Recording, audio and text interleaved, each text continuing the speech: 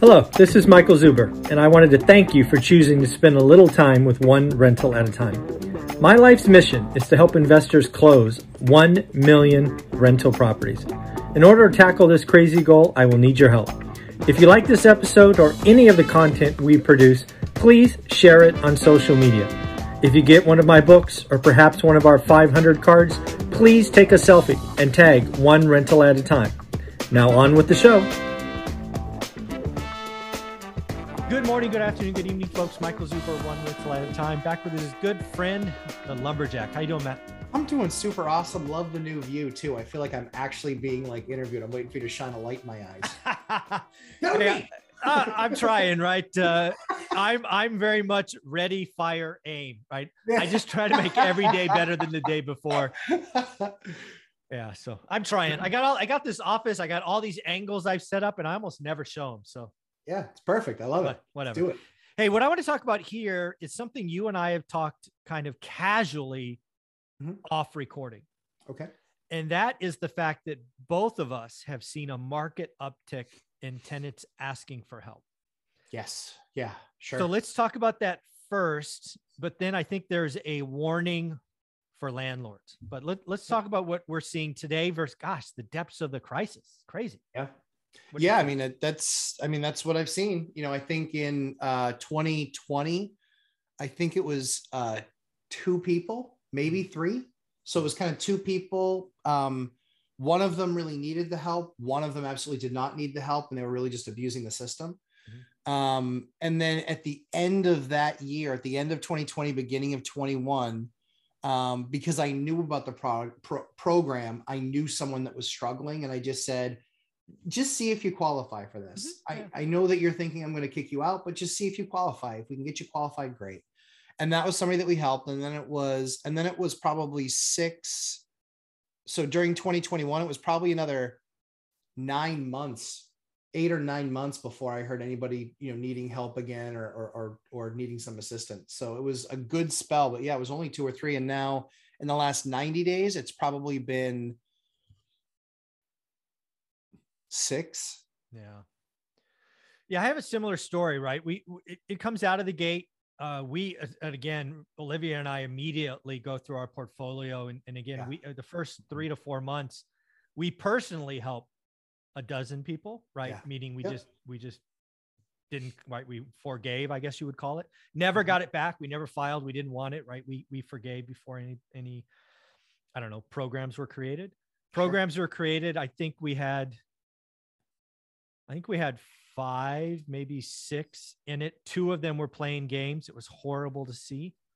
Yeah. They eventually got abused it and got kicked out anyway. But I hate it when people play the system, because there really are people hurting through no fault of their own. Yep. We continued to help a couple. And then this year, the last 90 days, seems like it's 10 or 11. Yeah. And I don't know why.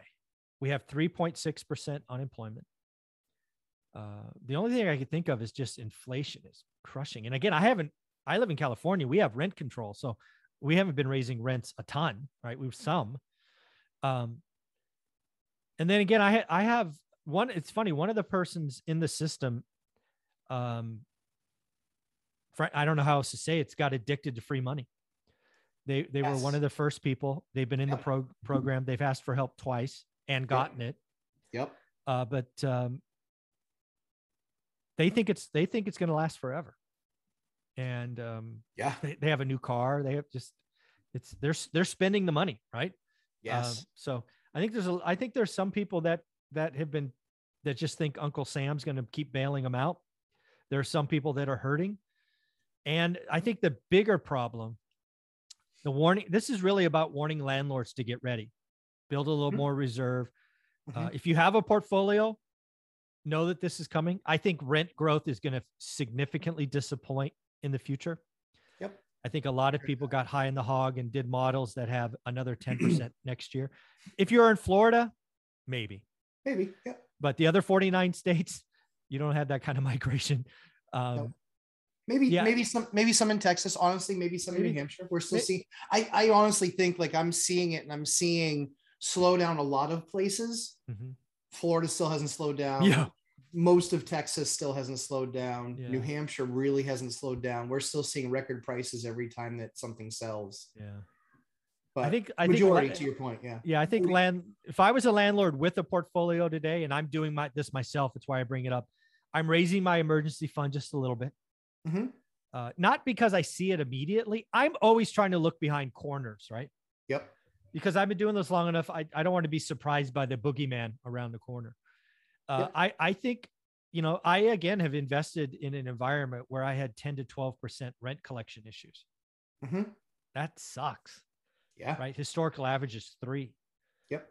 And again, I think I've been very clear. I think a recession comes next year, and it could be pretty bad. So if I was a landlord with the portfolio, I'd raise my emergency fund a little bit. If I was a landlord with the portfolio, many states, you got to watch out for the tax man. I've heard from a couple of investors in Texas that just had to give up. Their cash flow properties no longer cash flow because the tax man got them. Yep. Yeah, go ahead. That's a main. So Texas, New Hampshire, Florida. I think Las Vegas, but I know Texas and Florida, New Hampshire for sure. No income tax. Mm-hmm. So because there's no income tax, we get hit with heavy property taxes yearly. And so they do love Prop 13. Yeah, no kidding, right? So they do one of two things, and it's kind of a constant back and forth. It is, we lowered your valuation, but we raised the rate. We upped your valuation, but we dropped the rate. But it's always enough back and forth to be climbing. So it's the typical game, right? Yeah. And so most of my properties, even though they say, hey, Michael, good news, taxes went down.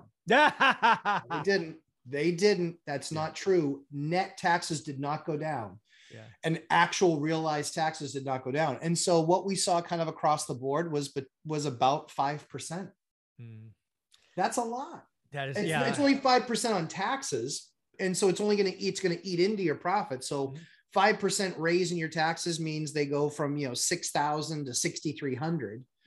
But that 300, if you're making, for $3,000 on the house, then you just got a 10% reduction in profit. Yeah. So that's one of the reasons why for us, I don't think New Hampshire, largely speaking, I don't think New Hampshire makes sense for single family rentals, just because I need that second income from the duplex. Right. And there's not that big of a discount from a single family to a duplex. There's not that big of a discount on the unit price. So I'm better off with, being the dominator of duplexes and 2s, 3s, 4s, and just living there. All that resi financing. Financing, 30-year fixed rate debt. Amen. On the line. There you go. Yeah. So really what I want to tell landlords, again, it's certainly not time to cash out, but it's just have a little bit more emergency fund, plan for higher expenses. Again, what we basically have to go through together, right? You and your tenants, is a couple of tough years. Yeah. Inside those couple of tough years, unemployment's going to go up. I think wages also go up. We have to have wage inflation with all this asset price and all this other stuff. You don't go backwards. So the only other answer is we got to inflate into it. Yep. But I do think housing and rental, I think housing prices and rental rates, generally speaking, are going to be flat for several years, as they should be, right? It's not normal to get 15, 20% rental increases in a year. So congratulations, you got them early, but now you need to, do the right thing, I think, for a couple of years, because I promise you turnover is more expensive. Is more expensive. We're selecting units that we're choosing not to raise rent on, and we're selecting units that we're choosing to raise rent on. But we're not doing all of them across the board, because if all of those go vacant, I don't have enough people to start doing all the work to get all those units upgraded to then get the higher price, because we got a lot of inherited units or inherited tenants. So that's one of the strategies that we're deploying. I think one of the other things that we're looking at as well is there is absolutely, in our market, there is absolutely the need for housing. And so, people that are, I have somebody paying $850 for a 1-bedroom. Wow. It's worth about $1,400, $1,450. We have a 3-bedroom house that we just did. Basically, Dion Talk Financial Freedom, his binder strategy. We do it through text message, just because most of our tenants are in their 20s and 30s. And so we do everything through text message because that's the way that they most often communicate with us. It's not on the phone. And so we will literally send something over. We sent it over. We said, hey, market rents in your area for what you're renting from us, a 3-bed, 2-bath. You know, that market rent in the area right now is $2,500. Right now you're at 2,100. You've been great tenants. This is the only reason we're extending this to you, is because all of our costs have gone up. And so all we're looking to do is make sure that we, you know, squeeze that, you know, mitigate that. Yeah. So we said, so with the market being $2,500, let us know in a couple of days what you'd be willing to pay. Oh, nice. And they got back to us and they said, you know, they basically went from, I think it was 2,000 or 2,100 to 2,300. Everybody wins. Everybody wins. They win, they get to stay. We win, we keep a tenant that we like and that we're happy with. And at the same time too, we don't lose money on the increased costs.